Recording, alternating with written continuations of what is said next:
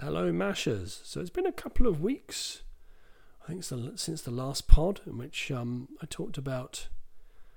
it was a recap of The Incredible Hulk, which I enjoy talking about. But in this pod, I'm going to talk about a couple of new releases, or newer releases. And first up, we've got John Wick Chapter 3, which has been out for a couple of weeks. The third in the now very popular John Wick franchise, directed by Chad Stahelski, screenplay by Derek Kolstad, Shay Halton, Chris Collins and Mark Abrams, with a story by Derek Kolstad, based on characters by Derek Kolstad, starring Keanu Reeves, Halle Berry, Lawrence Fishburne, Mark Dacascos, Asia Katie Dillon, Lance Reddick, Angelica Houston and Ian McShane, among others. It's a pretty large ensemble cast. So you probably know what you're getting with a John Wick movie. I thought that the first movie was a fantastic slice of revenge exploitation cinema. I thought Chapter 2 was a crushing disappointment, in which they diluted the format and the formula to such a point that it was kind of rendered it lacking in any dramatic tension whatsoever. This is a huge improvement, though. I think they've gotten back to what made John Wick such a compelling watch, and that is Keanu Reeves. He remains an incredible screen presence, an incredible physical performer. When you think he's doing most of these stunts himself, most of the fight work himself, astonishing stuff. So the plot, such as it is, finds Reeves' character on the run with a massive bounty on his head because he's broken the rules.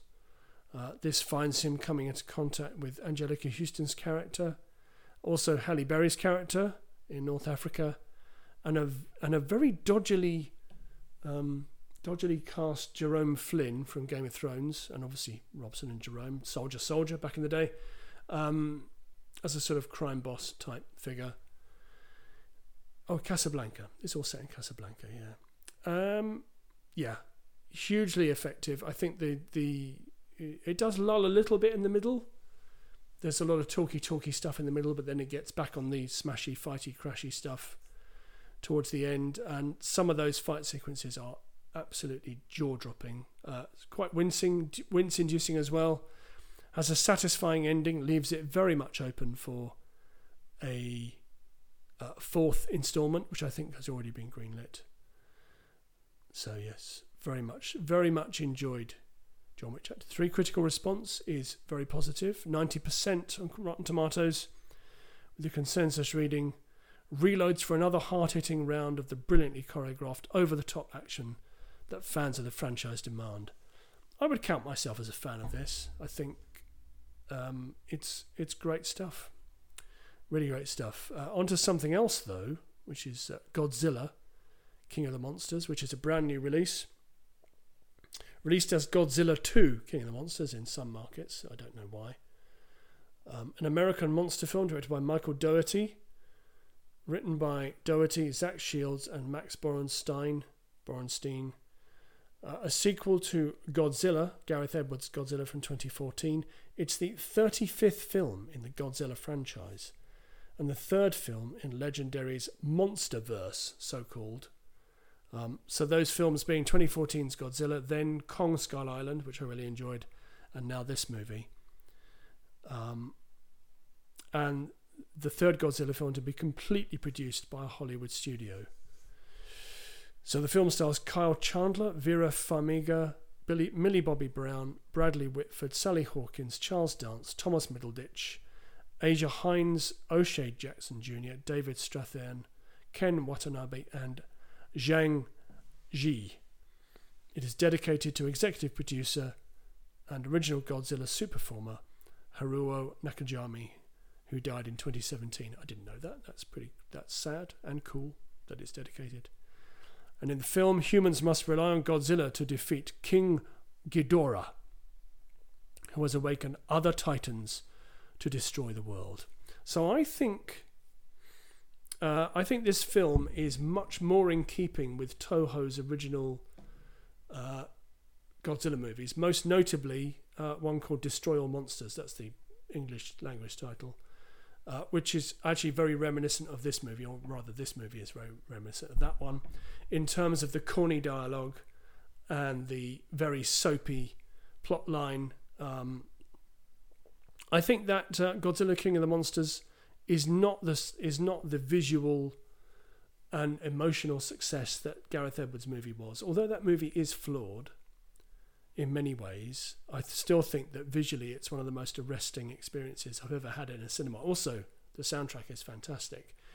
This movie is not at all like that. It's very much a more straight down the line monster smash 'em up type film. That's no bad thing though.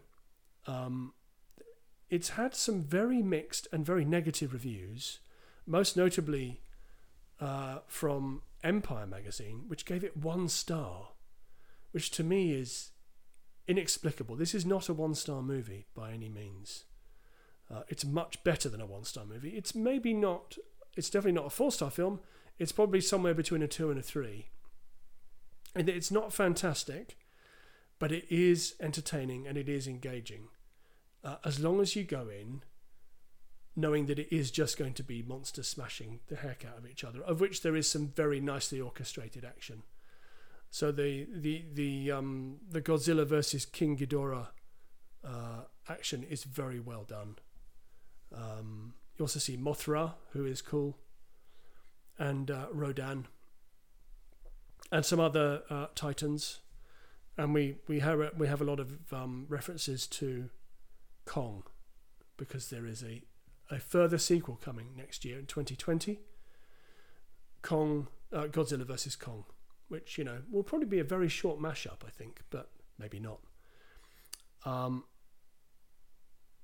So, yeah, I think